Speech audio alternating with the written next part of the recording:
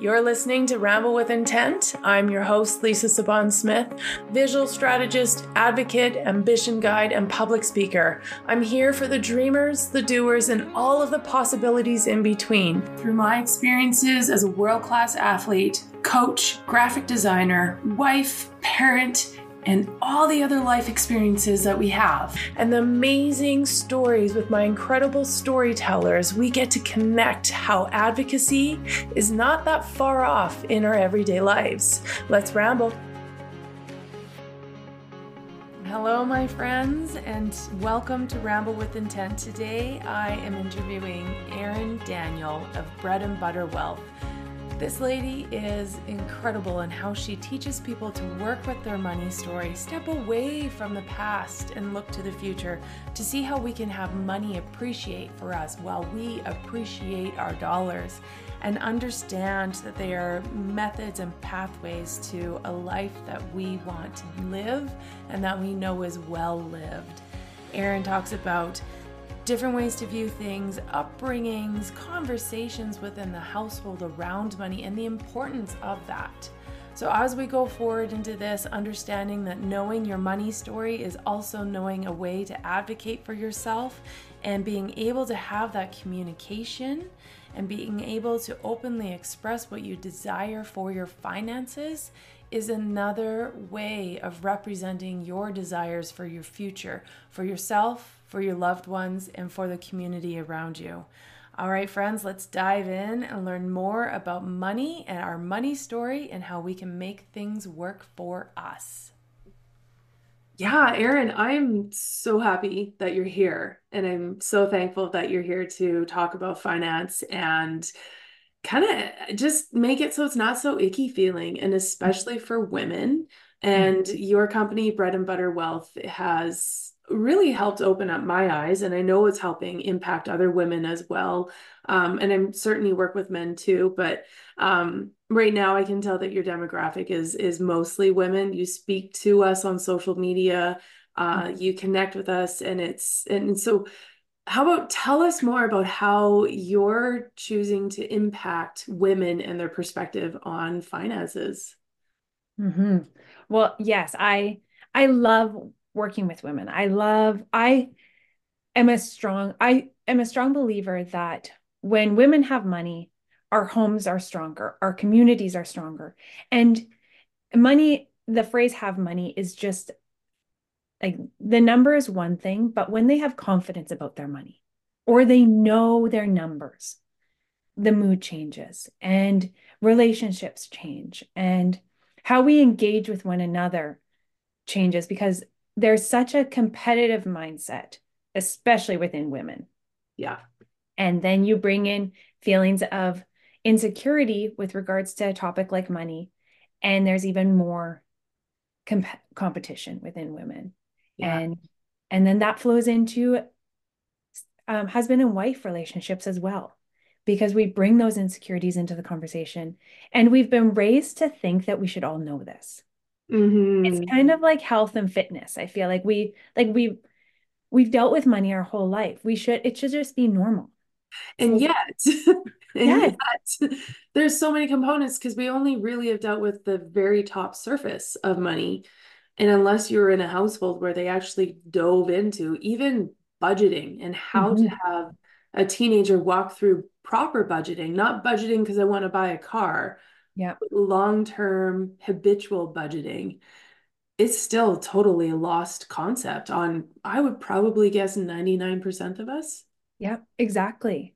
And so we have this vehicle that we use to exchange our energy for things that we want, but we have allowed it to control our emotions and our mindset and to be in charge rather than us saying, okay, you know what? There's a lot of noise around this vehicle.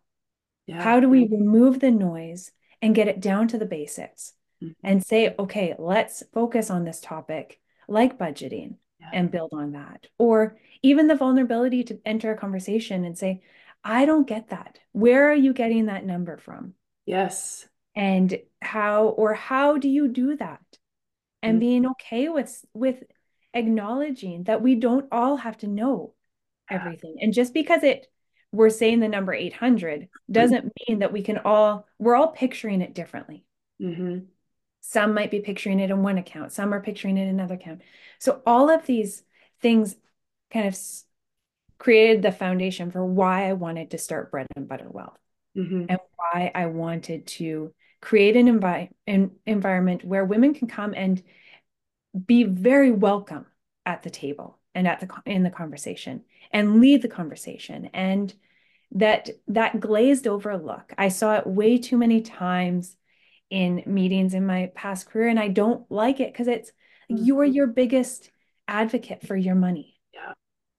Yeah. And one size doesn't fit all. So to create an environment where we can say, okay, what are your needs? What are your questions? Mm-hmm.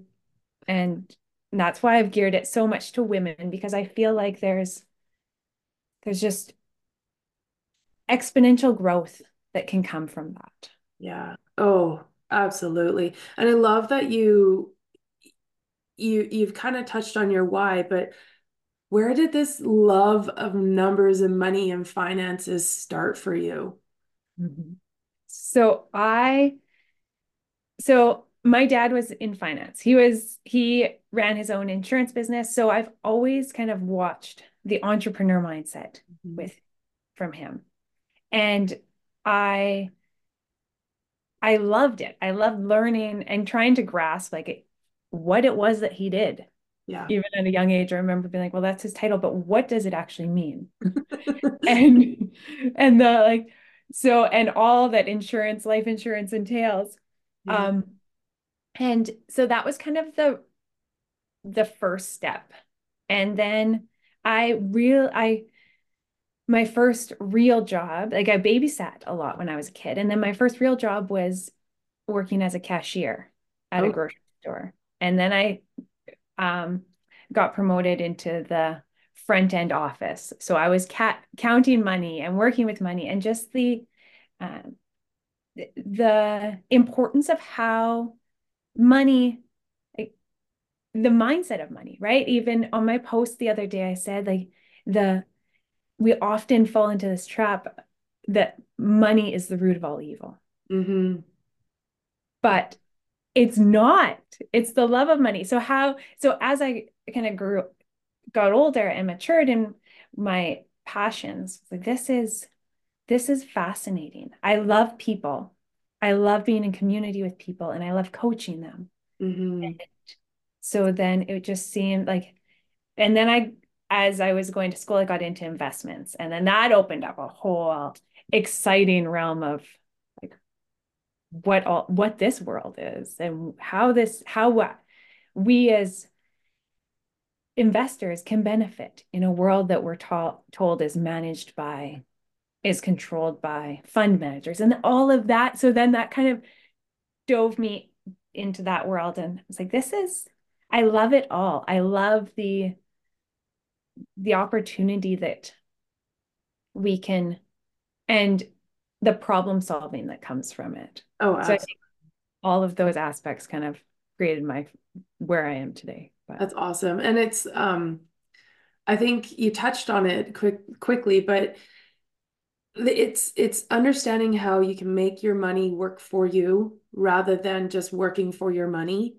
And Mhm. I mean, in the name of mindset, that's a huge shift when you can start to identify, like, I have these finances, but how is it going to actually work for me to my advantage?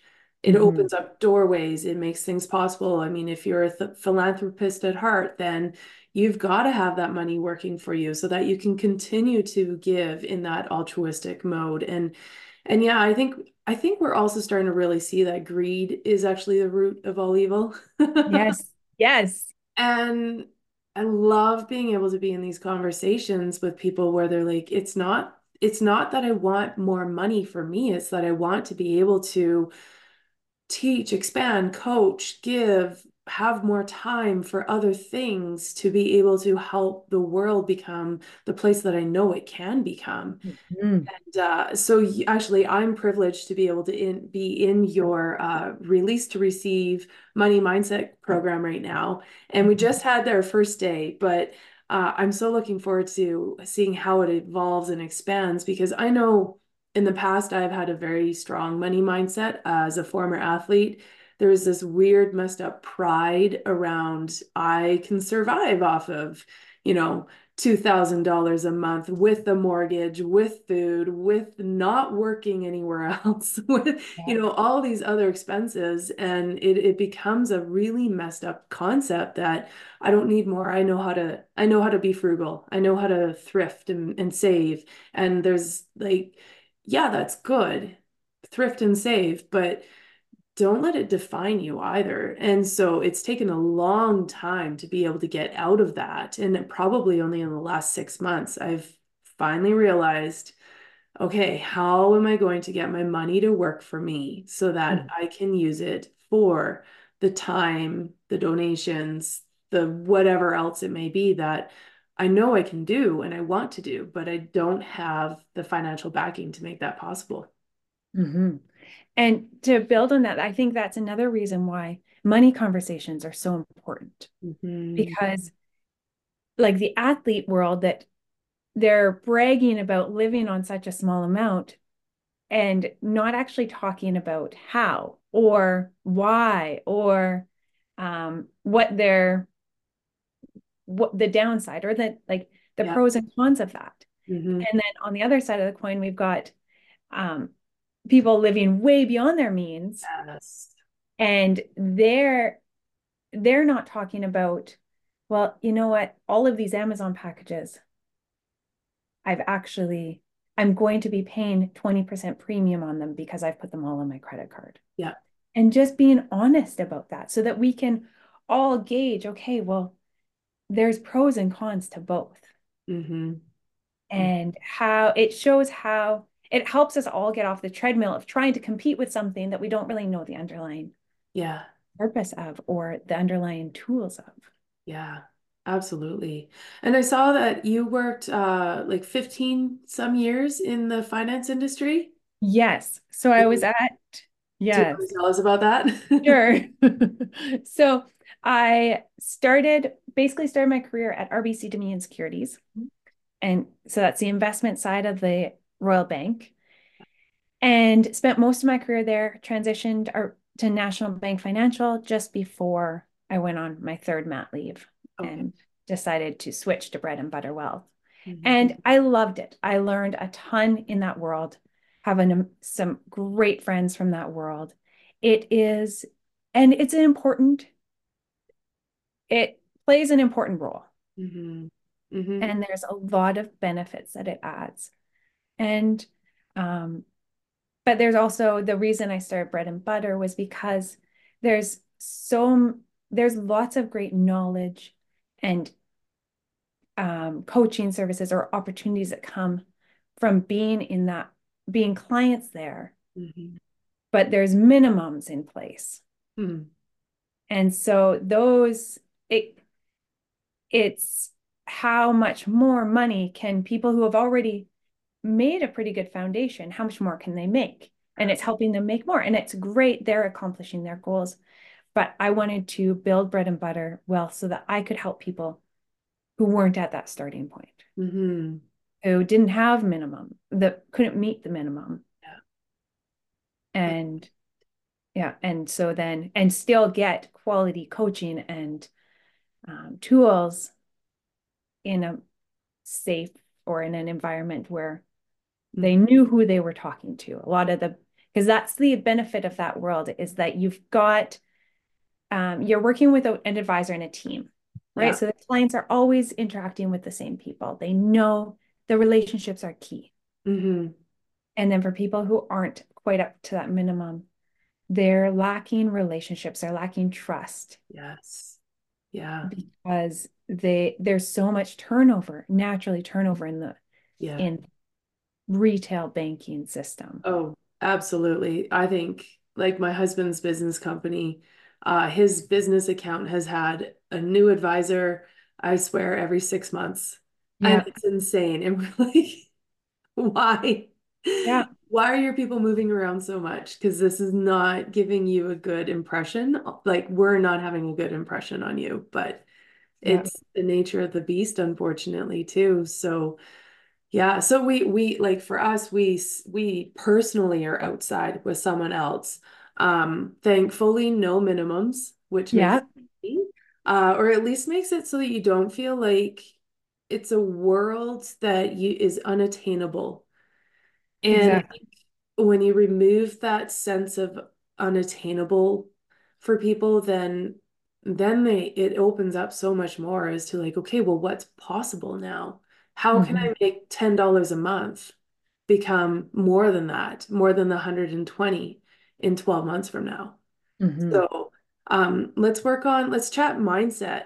How, because a lot of that is mindset. So how do you work with people based on the mindset of money? Because I think since probably the 80s, Hmm. we developed a very inflated, maybe, mindset on money.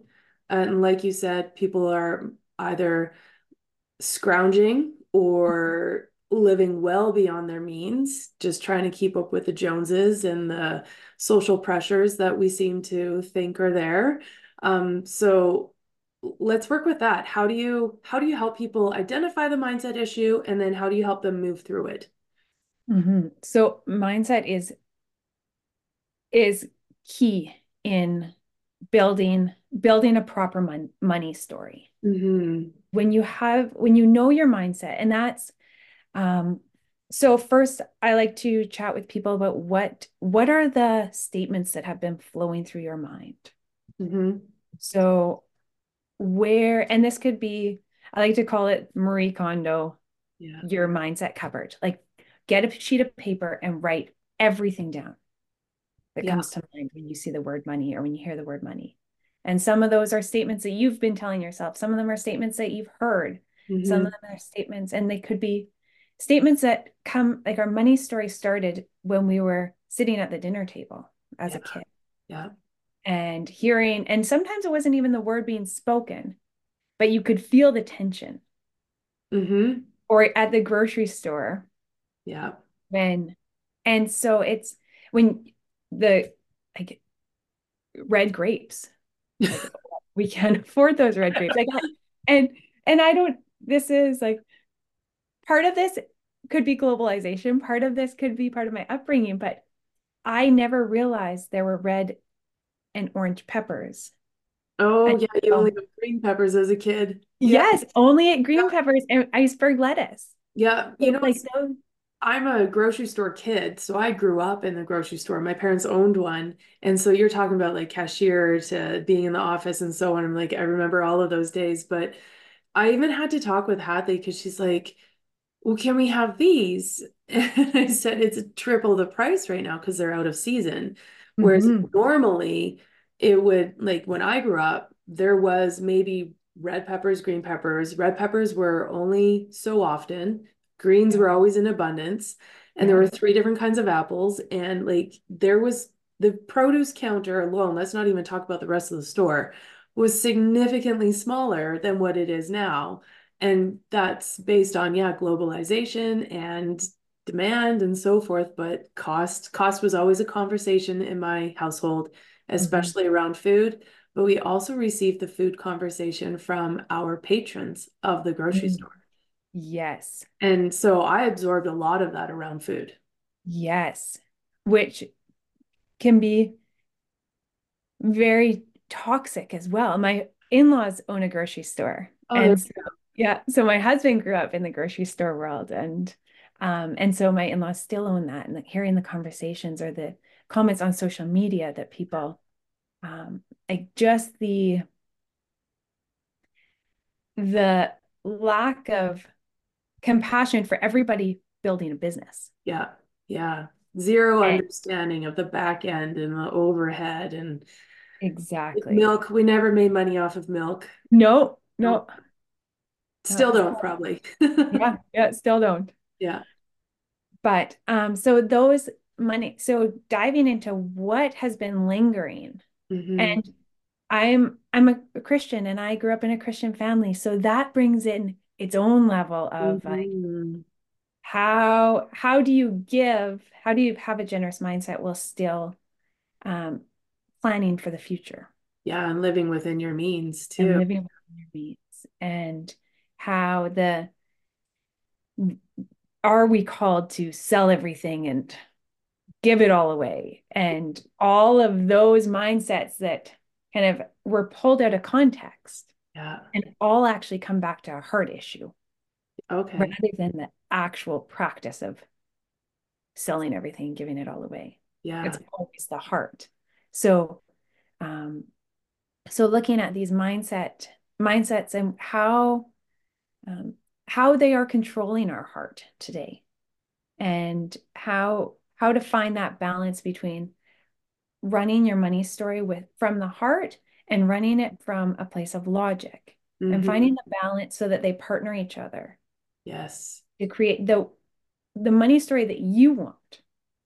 And I think we often forget that aspect of it as well. So that's another thing I try and walk clients through is after we've kind of dived into the money mindset package or mindset focus and cleared out all the toxic Yeah. statements Yeah.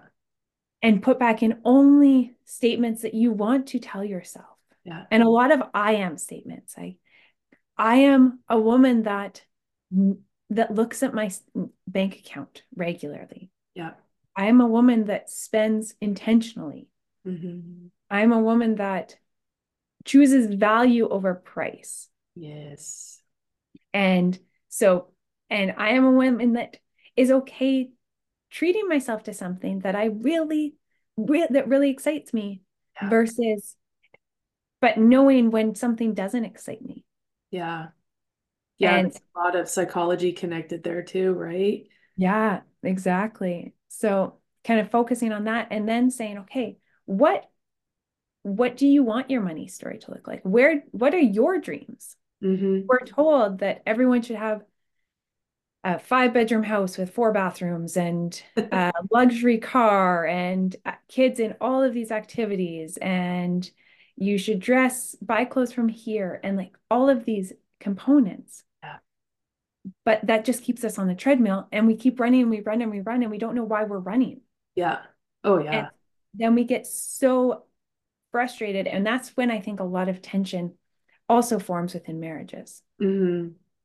Very because much. both people are on the treadmill running and they're not sure why they're not getting ahead and they're not sure where their money is going, but they don't know what their values are. Hmm.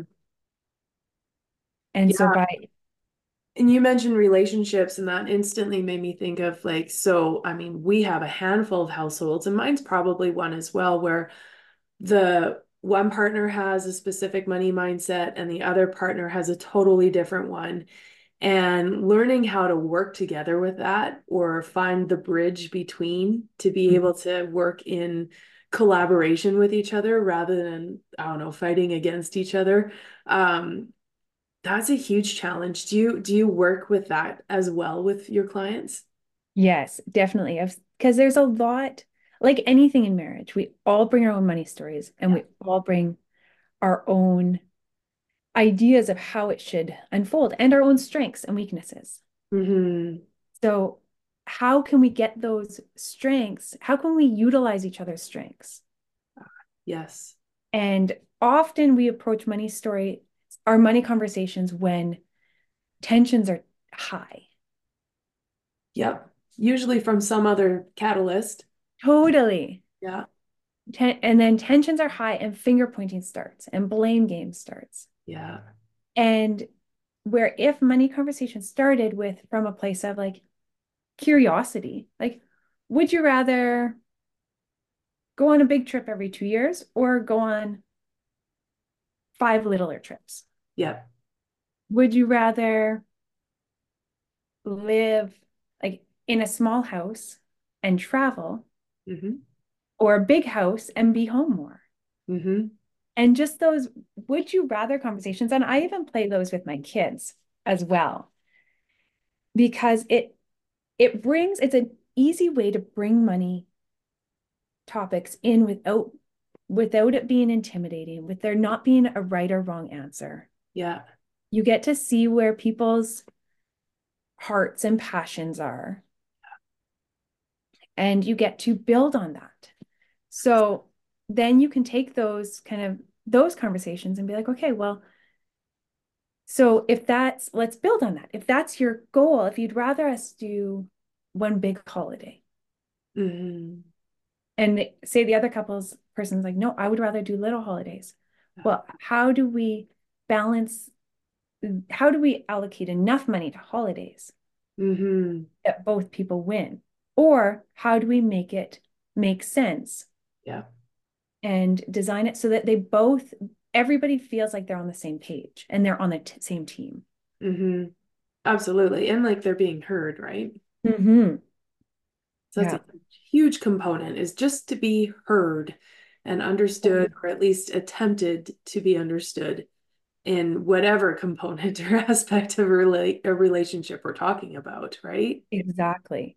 And more often than not, couples just think money conversations revolve around the numbers. Mm-hmm. And so that's a hard time to remove the noise and be able to feel heard. Yeah, Because again, that $800 looks different. absolutely. And it can be used differently too. Totally. Um, So yeah, by actually sitting down and saying, okay, where do you want to go? What are your priorities? yeah. What um like what do you and there's the psychology of trying to think long term. Mm-hmm. When you actually start when so your brain can't connect you to saving for yourself from 20 years from now. No, it's very hard. Very hard. And it thinks you're saving for a stranger. Yeah. So there's no So care. there's no care. Yeah. Why would you give up that purchase today Yeah. to protect that person 20 years from now? How do you work with that? So there's an exercise where you start picturing, like, picture who you are, picture what you look like, Yeah. picture where, so how old your daughter is 20 years from now, Yeah. what your spouse looks like 20 years from now. And so you start building that person and that community in your mind. Okay. Like, okay, well, what are some of, so you might even bring some of your family genetics into play. Yeah. Yeah. What What are are, the risks? What are yeah, potential issues? All of those things too, right? Yeah. yeah. And then what am I gonna love doing? Like, what do I want to be doing? You're probably still gonna be swimming. You're Who probably knows? Right now, I have a picture of the most glorious view of the top like 4,000 a night um, unit at our favorite resort in Mexico overlooking the beach. So maybe that's where I'm going to be. yes, yeah. So so then think about what kind of build out who that person is. Yeah, And so then when you're trying to save, you're able to actually, you've built a friend in that person. yeah, You've built emotions, you've built, like, you're able to picture, and then you want to begin taking care of that person. yeah. Because that $20 shirt today, Not worth it. not worth it. It could grow to be a lot more for that person. Yeah. And Yeah. I love that because then that also feeds into, let's say you're a environmental health globally minded person where I mean we're seeing this fast fashion issue that's cropping up. I mean it's been around for decades, but now it's in our faces. And so it also becomes a different way of presenting thrift shopping or consignment Mhm. shopping instead, because it might be a $20 savings if you were to go and buy the same thing new. However, that $20, I mean, if you're a super strict and dedicated person to your future, you could be like, I know I saved $20. That $20 now goes into my future fund instead. Exactly. Exactly. And that is the goal of saying, okay, I'm going to reallocate this money. Yeah.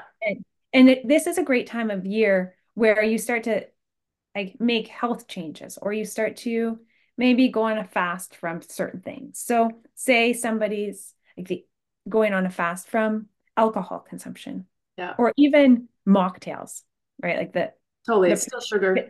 still sugar, it's still like costly. Yeah. So so that money, when you've also made the benefit of being like, you know what, my money story will be stronger. I'll be healthier. I'll be have more mental Yeah. strength, and my money story Yeah. is Oh, strong. yeah. So every week, at the end of the week, you say, okay, I would have put this much towards alcohol. Yeah. My goal right now is to reduce my debt or get my debt to a certain level. So I'm Yeah. going to put it towards that exact payment towards that debt. Yeah. Or my goal right now is to get my retirement account to where I feel comfortable. Mm-hmm. So I'm going to give that money to there. Yeah. Or our focus right now is we've always wanted to do a big trip to Disneyland or whatever the family trip is. Make Mm-hmm. that the priority. Because once you have the yes of what you're actually working towards, Yeah. It's you easier to know, no to other things. yeah.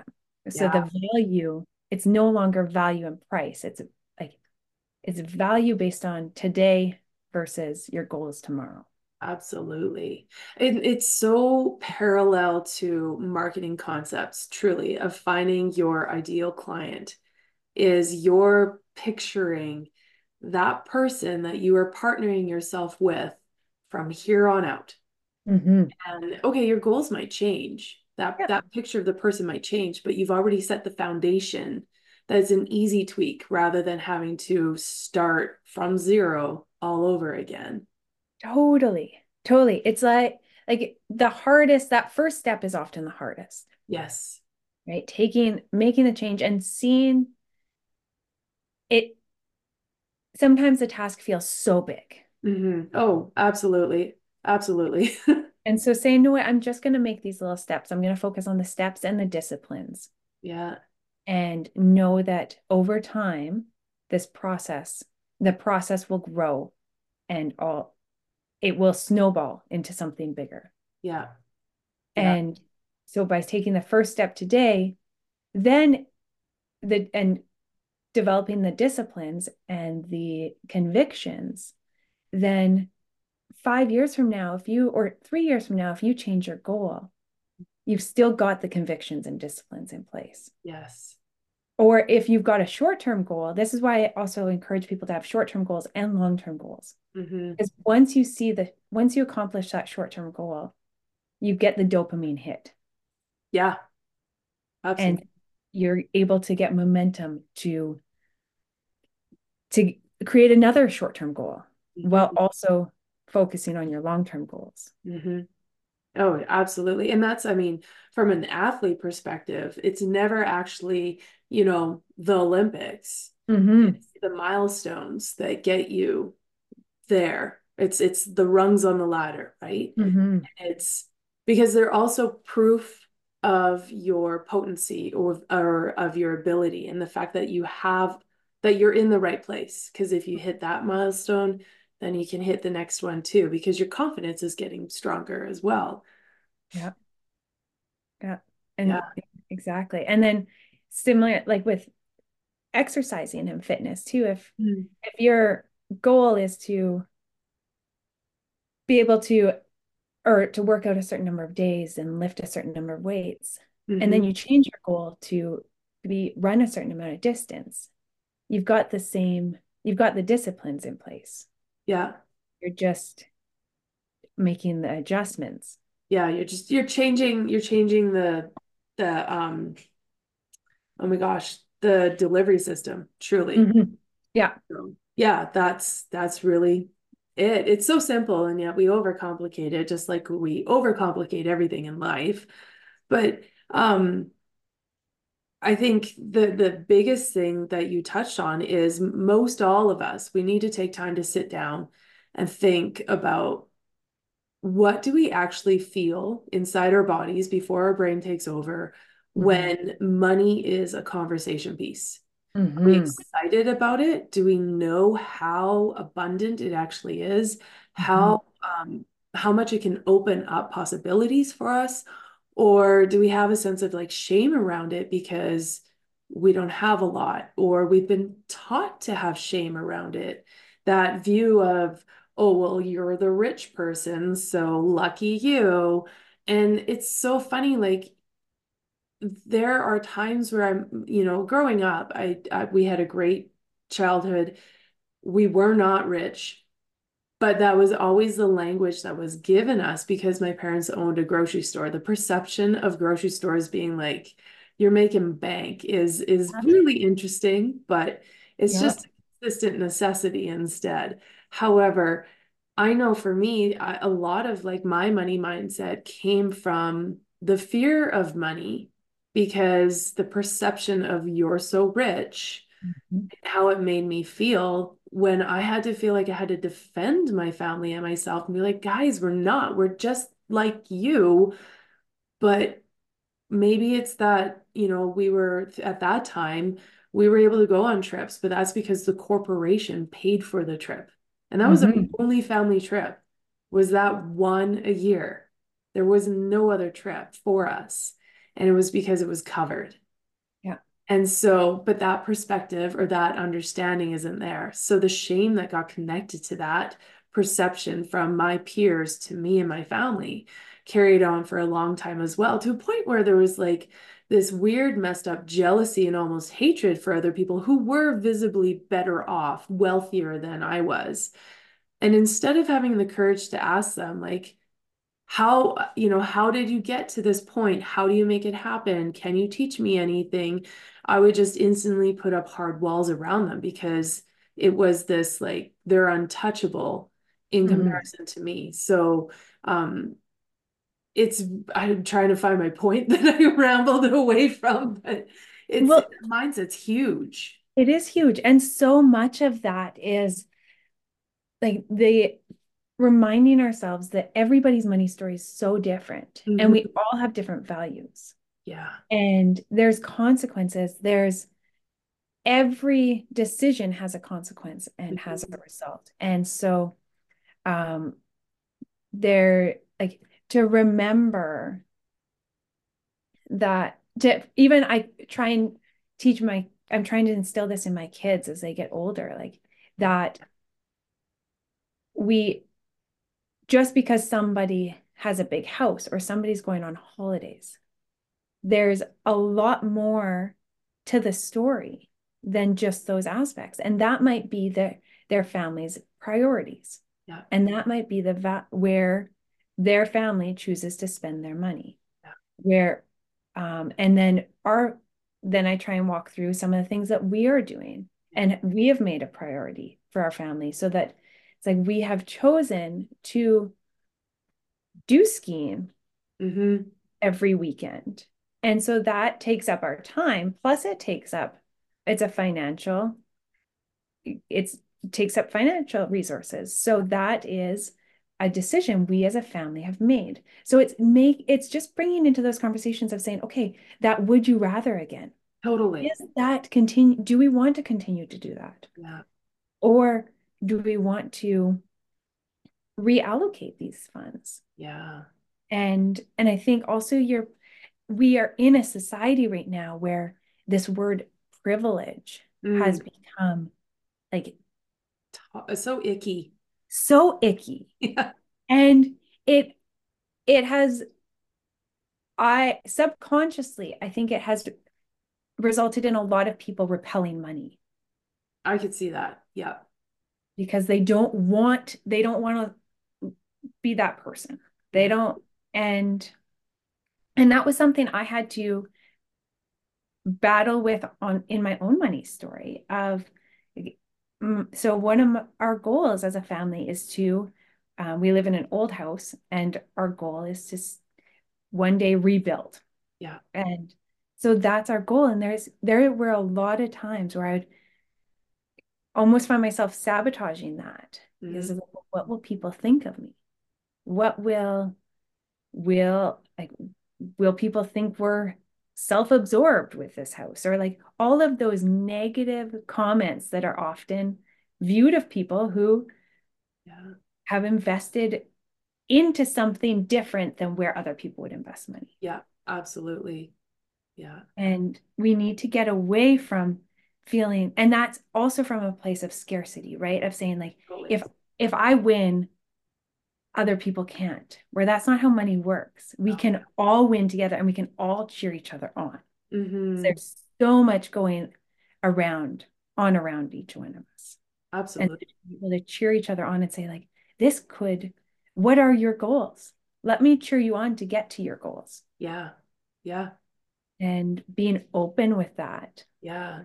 So when you play Would You Rather with your kids, do you, after they make a choice, do you discuss the financial end of it as well? Or do you just play Would You Rather and then you're waiting until they're a little bit older to then get into that money conversation? So a bit of both. Okay. There are times where like so last year we did an amazing holiday to family holiday to Mexico. Mm. Loved it. My son, he's 7, he was 6 at the time, and like was living his best life. Like Oh, yeah. just so sad to go home. He's like could be a professional holidayer. Just loved I'll it. join them. Yes. Yeah. So there was talk of like, okay, we did throw around some numbers of this is how much this cost. Yeah. This is, if we want to do something like this again, maybe that means that we do smaller things over the next 2 years in order Hmm. to be able to do this again. Okay. Or if we wanted, so just so, because numbers are important for kids to grasp as well. Okay. Yeah. And I never really, I didn't grow up with numbers being discussed. Oh, okay. It was just kind of vague topics where my husband grew up with numbers very much being discussed. Like Yeah. he knew what his parents' mortgage payment was. He knew the price of their house. So because it brings just realism and kind of it's the word I'm looking for, but it just makes it more natural. Yeah. Yeah, As because if it's soon always there, then it's just always there rather than all of a sudden you're 20 and it's a new conversation you have to navigate. Totally. Yeah. Yeah. So, and even so then as my kids get older, it becomes a little bit more in depth.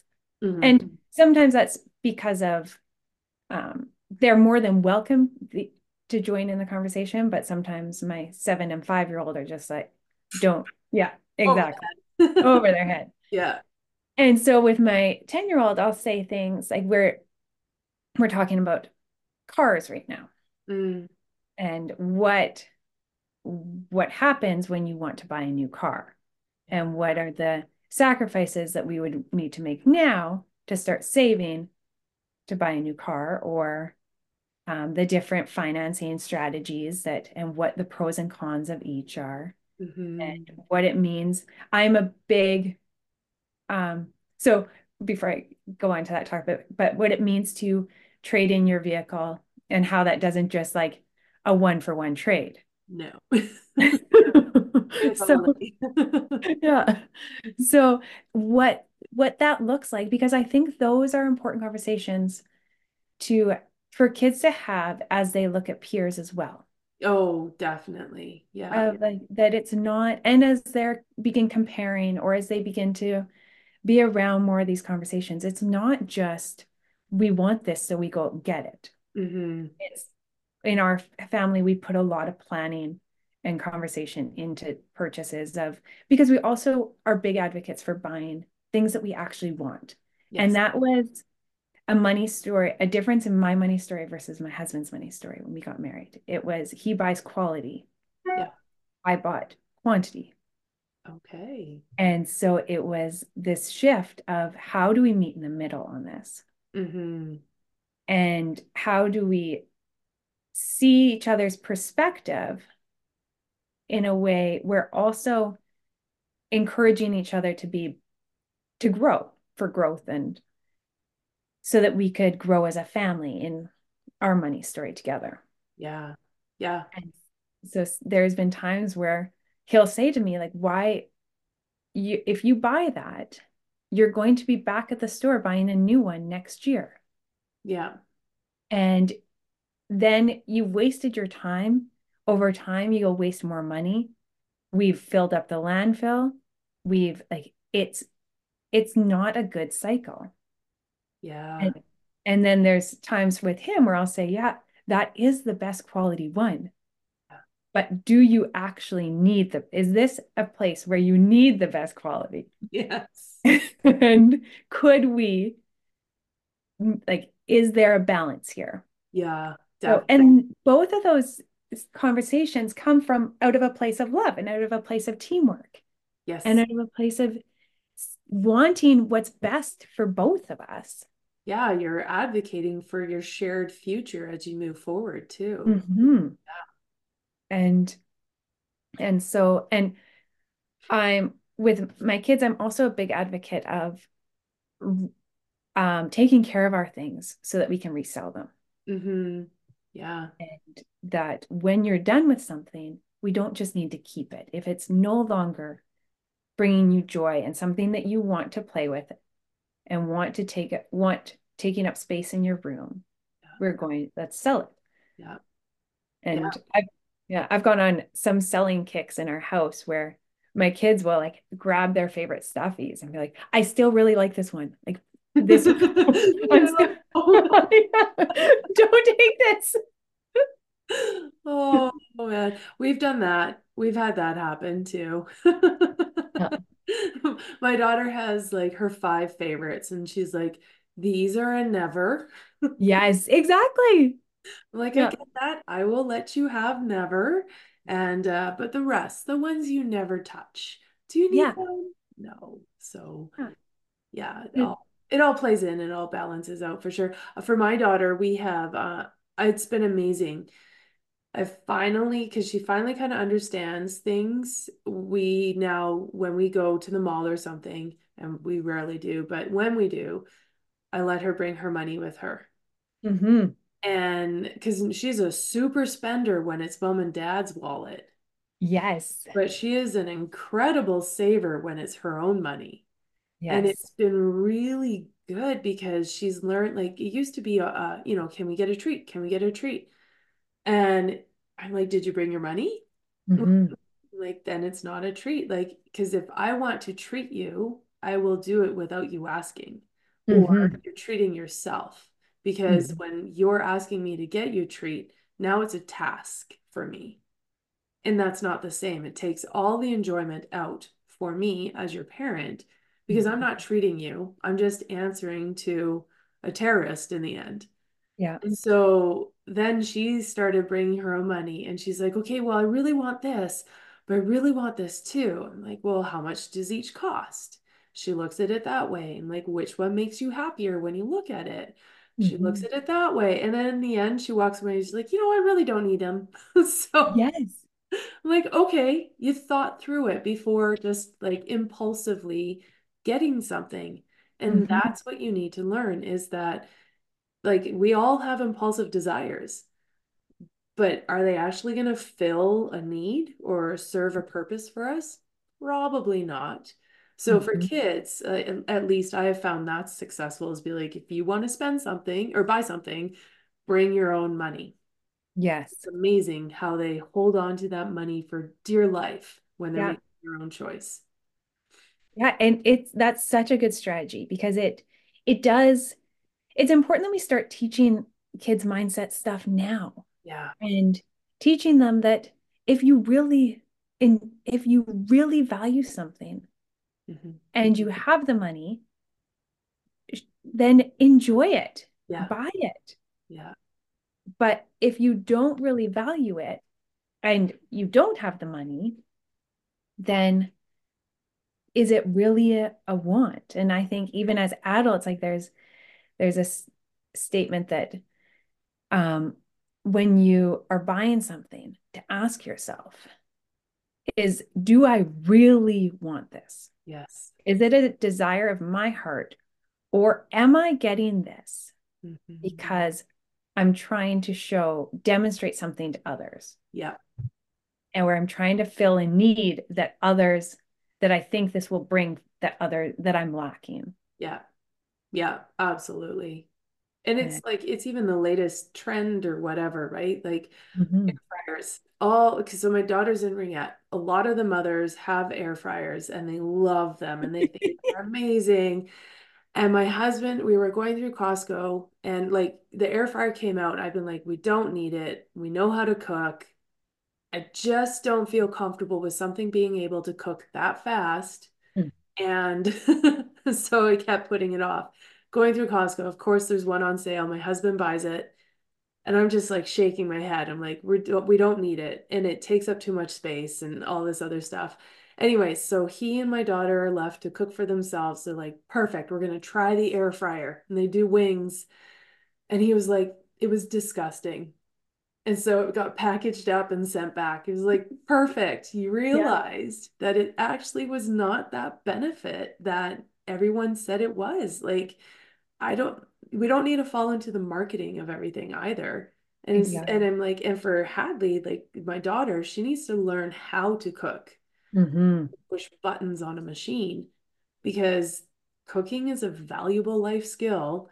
It's Yeah. a great way to save money and Yeah. it's a great way to learn how to budget as well. Because if you can budget the grocery bill, then you could almost budget anything.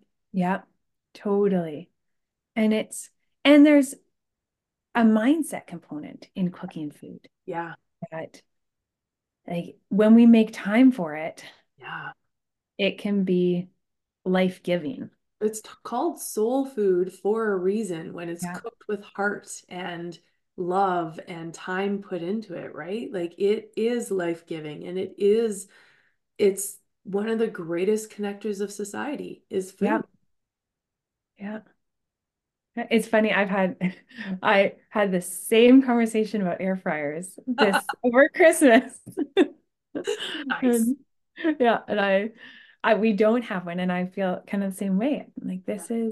and that is also a benefit of having a small house, is Yes. I don't, or even if in your kitchen where you're like, you know what, that doesn't, I don't value that enough. Yeah, Make space for it. absolutely. Absolutely. I had a wok. It was an electric wok, and I've had that thing since I was 18 and moved out of the house, and it was my first place I lived in had no kitchen, and it was an electric wok, and I did everything in it. Boiled pierogies, noodles, cooked my meat, everything. Yeah. That thing, like I've held on to it for, I don't even want to do the math, 20 some years. Out of sentimental value. I Hmm. can't even tell you the last time I used it, but I held on to it because it was like my first kitchen. Yes. And it's finally this year is like it's taking up space. I need to get rid of it. But I grew up also where if it still works, hold on to it because you can use it again. Like in that more so like fix it, reuse it, rebuild it, save it type concept of and Mhm. like my dad had he was a pack rat. He had everything, Mhm. kept everything, out of the belief that you're going to need it at some point. But that one I didn't need anymore, so Mhm. that one went away. It was like, why buy something new just to replace the open shelf space that I just got too? I don't need Yes. so yeah, so let's move forward. Yeah. Um, let's talk about, if you're open to it, let's talk a little bit about the difference between hard money and soft money, because we're kind of in this stage economically on a global scale where this money concept of how we attain it is changing and how we can invest into it or acquire it is changing as well. So hard money being minerals, gold, silver, used to be shells, and Mhm. soft money being the current oil-backed dollar. Mhm. So I think we're in a world, there is a ton changing. Hmm. And when there's change, there's opportunity. Yeah. And it's easy to live in fear and to just be have the paralysis by analysis, where there's just so many options you choose to do nothing. Mm-hmm. And procrastination is often the result of that overwhelming feeling. Yeah. And um, so there's so many opportunities, and we're seeing this shift of people selling all of their soft money, or Mm. not selling it, but exchanging all of their soft money in for hard money, Mm-hmm. and or pulling all their cash out of the bank. Yeah. And I I think we are in a world where diversification is key. Yep. If we can build a money story that has a component of gold and silver, a component of cash in the bank, a component of cash at home, Mm-hmm. and a component of investments, and Bitcoin, depending on people's comfort level with Bitcoin. Yeah. And That's kind of, understanding. pardon? And understanding of Bitcoin. Exactly. Because Exactly. that's a very long game. Yes. And I've personally gotten burned by Bitcoin. Yeah. And because I tried to play the game, I don't, and I think there's so many factors in it. I think there is potential value in it. Warren Buffett has a saying that don't invest, he will not invest in something that he doesn't understand. Which makes perfect sense. Perfect sense. And so now that is the mentality I'm trying to take with Bitcoin. Is if I have holding a little bit of Ethereum, just because I did not sell that back when I got when Bitcoin took me for a ride. Yeah. I um but I don't know. There's just so many things I don't understand about it. So Bitcoin is its own beast. Gold and silver, I am a big believer that Mm-hmm. there is um there's opportunity there. Yeah, And I'll stop you for a second and I'll use one example. My husband, in the job that he does, oh, I must have hit it. So he had a client that tried paying him in gold. mm, My husband was like, no, man, cash, like cash or check. yeah, Like, come on, what am I going to do with gold? And it's a bill and it has 1 gram, a shaving of 1 gram of gold, yeah, enclosed inside that bill. And wow. so it feels like typical tender. Yeah. And so at that time, I don't even know what the value was. This was a chunk of years ago. About November, I investigated what the cost of 1 gram was. It was roughly $98 Yeah. Canadian. And then on the weekend, I investigated and we're sitting at $120 for this one bill Yeah. of 1 gram of gold. So, sorry, I didn't mean to cut in, Yeah. but No. it definitely has a worth to it. Yes. It's just going up too. Yeah. And it's a gold and silver are a bit of a safety hedge, right? Hmm. It's a way to protect against rising inflation. Yeah. It's a way to keep your purchasing power. It's it's basically a bet against government, Yeah. right? Which it's a way to diversify against government, which if you're holding cash and gold and silver, it's they're they're diversifying each other. Hmm. And so if you've got long term, if you've got cash just sitting around, there's an opportunity to buy gold and silver with that cash and say, you know what, I'm just going to sit with this. Yeah. It takes more mindset for me to go and cash it back into cash. So I've got the hedge around my behavior Yeah. and just spending it. Uh, Plus, if things change in the world and the banking system changes, I've got this insurance. hmm. And I, so there is a lot of, and there's some people who like the collector's coins, and there's very cool coins out there. Yeah. Like there, and there's lots of different different options that you can get. My approach with gold and silver is more of the insurance policy Yeah. and potential market growth. Yeah. But yeah, there's like it's back in, I want to say late 1970s, early 1980s. Yeah. I believe the average household had 5% of their net worth in gold and silver. Yeah. And now there's 0.2% people like, so it's interesting how gold and silver have suddenly got this rap of being a conspiracy theory approach. Right.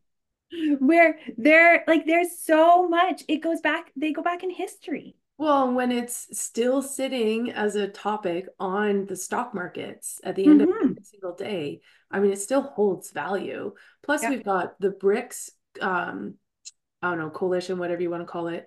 They, their intended money will be backed by gold. yeah.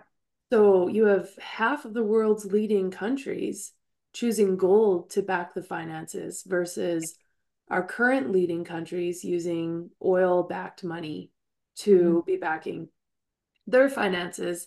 But the hard part is it gives them permission to just print whatever and make up these fictitious amount of money that they don't have. Whereas Yeah, gold is gold. You can't make more.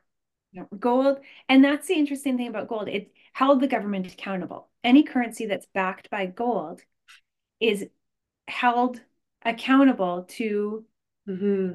essentially the economy, to run a good economy and Yeah. run a good business. A government is just like a business Yep. on a bigger term, bigger sch schemes. Organization structure, truly. Yeah, Yeah. exactly. So if the the gold is their way of staying on budget and staying on task, and if they don't have that, we've got the inflation numbers like we've got, and they're just going to continue to print money because no government that isn't backed by gold Mm-hmm. wants to make the hard decision of reining costs in because that's very unpopular decision. Oh, totally. Yeah. And so there's um it's exciting to watch Mm-hmm. gold and silver right now and like the Like opportunity. I remember as a kid watching again the news, probably because it was the only TV that was allowed to watch. Yeah. But also back in the day when there were three channels. Um, but like this, the gold was maybe valued at 300 an ounce, Totally. and now we're looking at close to 3 grand an ounce. Yeah.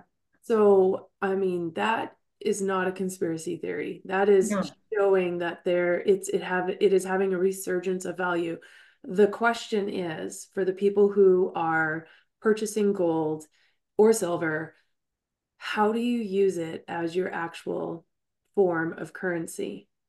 And what are you going to do? Chip a piece off and weigh it and then pay the store for your groceries with that little shaving? Or I think that part is where people struggle with adopting it or grasping onto it, is because there's a lack of understanding of how it becomes the financial leverage in the name of how we view life. Like you said, we can't plan long term of our day-to-day purchases versus it being a long-term investment for down the line. Mhm. And gold and silver now is an acceptable exchange Mm-hmm. of resource or of payment. Like it legally, you can go into you should be able to go into a store and pay with it. Yeah. It's very confusing and it's like, but there's like Same with the dollar, like cash, even though yeah, stores are refusing to take it. yes, Yeah. exactly. So there's, um, so that is one of the reasons why I like having a few silver coins. Silver, we're not seeing as much Not yet. investment growth in silver, Mm-hmm. but I do like having some silver coins because right now they're valued about 25 to $30, I believe. Okay. And so it's a smaller exchange. Mm-hmm. right? It's smaller currency value. It's easier to get change back for $25. Yeah.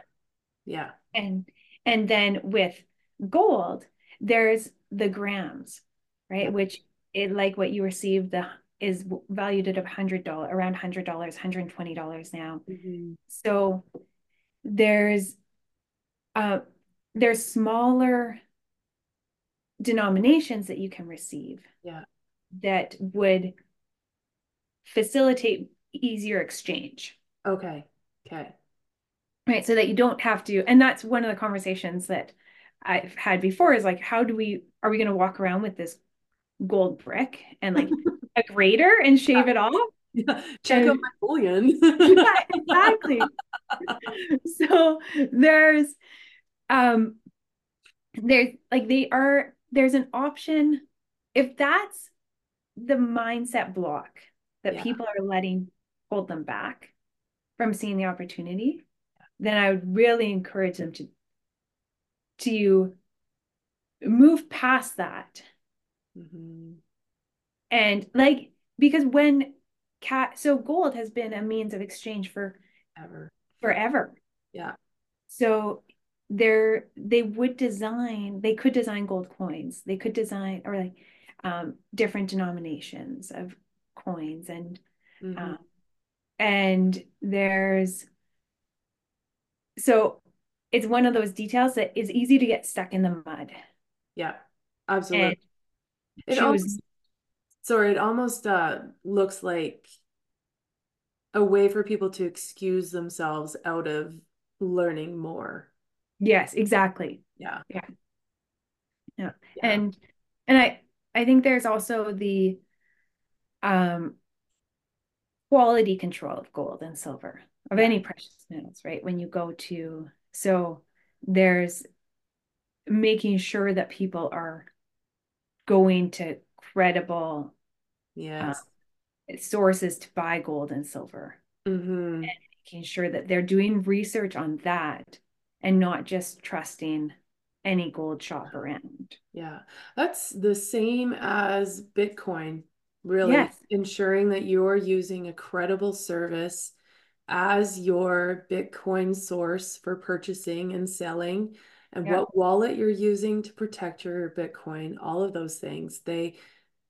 There's research required, but it's just the same as I don't know how long ago, call it 50 years ago, when GICs started cropping up, there was research required Yeah. before people jumped on board for them. And now, like, banks spit out the word GIC all the time or TFSA. And, there's always a trend that is somewhere in the finance world as well.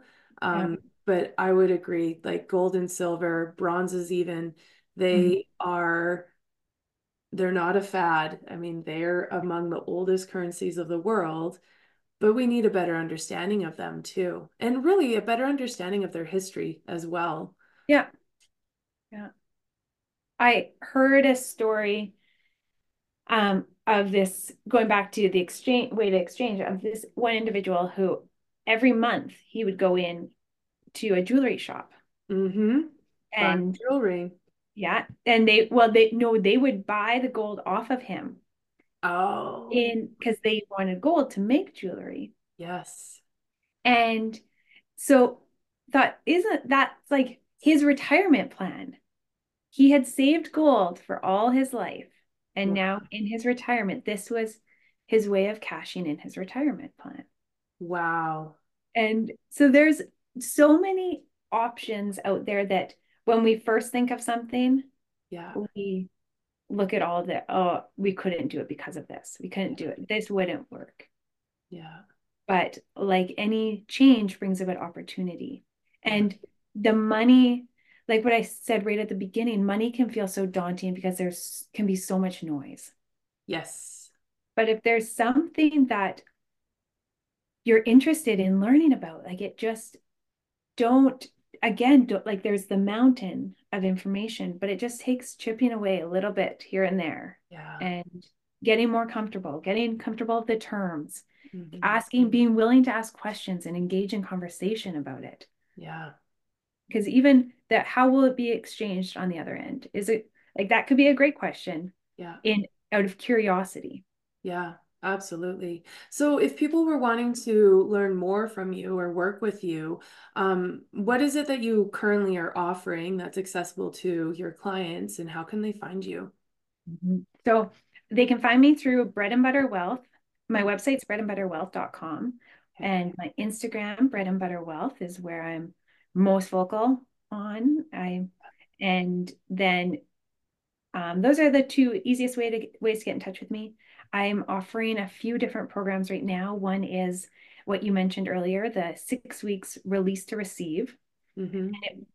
It's like a happy menu offering that walks through 6 weeks of different topics. So we talk about mindset, we talk about building out a cash flow plan, talk about building your big picture dreams, and Mm-hmm. then how to use some of the tools to your advantage if they make sense in your plan. So looking at different investments and investment accounts, Yeah. looking at insurance, kind of the safety hedges that every every money story should you should at least be asking what happens if, Yeah.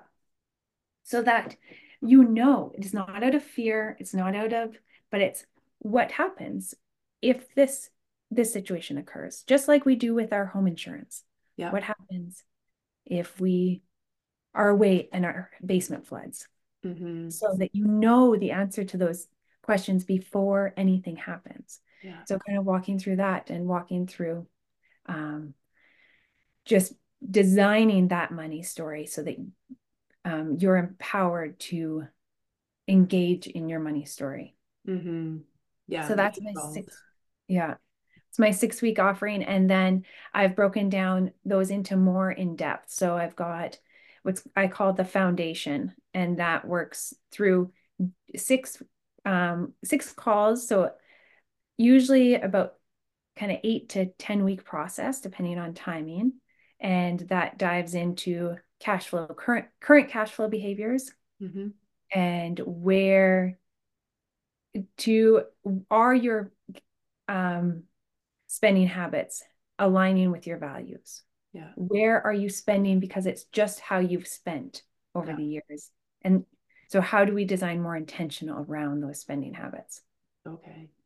And so that's the foundation. And then the um, form is looking at building a dream, Mm. getting people from the treadmill to the pathway. Because Okay. when we have a dream, then we're actually moving forward Mm-hmm. Mm-hmm. and we know where we're going. And that makes those conversations with between husband and wife or between spouses so much easier, Yeah. Yeah. because it's no longer about what did you spend here. It's how are we getting to our goal? Mm-hmm. And it's just more accountability. Is this purchase getting us closer to our goal or further from our goal? Mm-hmm. Yeah. And no shame either way, but there's just awareness. Yeah. Yeah. That's So huge. it's huge. Yeah. And then, so kind of helping clients build that out. And then the last program I have is called The Future. And that's more just looking at clients' investments and helping them invest in. I can be a bridge to some different investment strategies Okay. for clients. So I do offer that through some of the companies that I partner with. And then insurance, I'm an insurance advisor, so I can help put insurance in place for clients such as life, critical illness, or disability. Okay. But you are not a financial advisor, correct? No, just from I have, yeah. So because I'm independent, Mm. um, I cannot at this point use that term. Okay. So I'm I can be a bridge to financial resources. I can chat about different financial options, but I would not be making recommendations Mm. on you should invest in this. I help people define their risk tolerance, like because every investment should help you control your money more. Yeah. You shouldn't feel controlled by the investment. So if you're Okay. losing sleep over that investment, it's not the right one, No. regardless of how much return. you could potentially get. Right? I mean, number one reason why it takes a strong person to play the stock market. Yes. Yeah. Yeah. Because it's not worth it. And even all of the tools, you have to always ask, like, is what is the mental risk on for me, and what is the financial risk? Hmm. To You can't have one without the other. No, not at all. Amazing. So, what is your biggest hope for people and their understanding of finances into the future? I I hope that women and families become stronger in their finances. I um I think we've been trained to take a mentality, well, this is just how my money is. Hmm. This is just what I make. This is just what I spend. This is just how life is for me. Yeah. Where if that's not how it needs to be. There is power on both ends, power to make more, Hmm. create more money, and power to be more intentional so that it's not just how you spend money, it's how you spend money so that you can get to your goals, so that you can live the life you really want. Yeah. And I like there's lots of financial conversations out there where that $5 coffee is not going to get you to retirement. And no, it's not. Stopping the $5 coffee is not, but it's the mindset behavior change that $5 coffee can bring you. Yeah. So my hope is that people start taking back control, Hmm. and that families are stronger because of that. Yeah, definitely. And that they begin to see that they can be on the same team versus the banking system. I Right. Yeah. That it's not the banking system in between them mediating, it's them on a team working towards their goals. Yeah.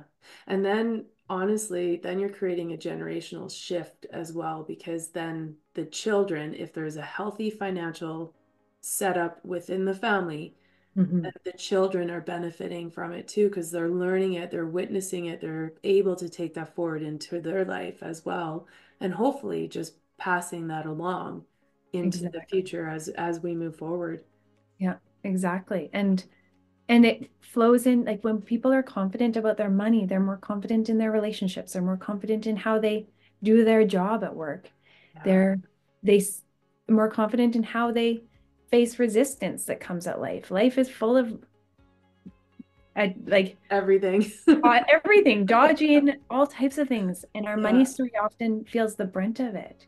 So yeah, if we can be in control and be like feel solid in that, yeah, yeah, it can flow down to many generations and build out way stronger communities. yeah. That's massive. That's so huge. So huge. And I remember I once hearing that money was designed to be appreciated. So we need to appreciate our money. Yes, I've never heard that before. Oh no? That's so good. Yeah, because money appreciates. So why Yeah, don't we appreciate it? yeah, exactly. And that's often like this is a topic all on itself, but like when you look at your current debt. We Yeah, often look at it with shame, but to look at it with gratitude, like, wow, that helped me get through a phase where I was, I, where life was unknown. yeah, That helped our family do this, that helped our family do that. And now I'm going to pay it back because yeah, out of thankfulness. yeah, exactly. Exactly. Rather than fearing it, Hmm. gratitude towards it, because one way or another, it has assisted you through your life, and it can Hmm. assist so much more too moving forward. Yeah. Amazing, Erin. I want to thank you so much for your time. This has been wonderful. I've learned tons, Oh, and I'm definitely going to be playing our clip on the gold and silver to get my husband to invest, because I've yes. been on him for a while and I think it's time. So, Yeah. yeah, this has been wonderful. Thank you so much. Is there anything you want to leave us with? No, thank you so much for having me on here. It was so fun. I'm so pumped for what you're building, Thank and you. I'm so excited and cheering you on. And yeah, so thank you for having me. Awesome. Thank you so much. We will chat with you another time, I'm sure. Yes. All right.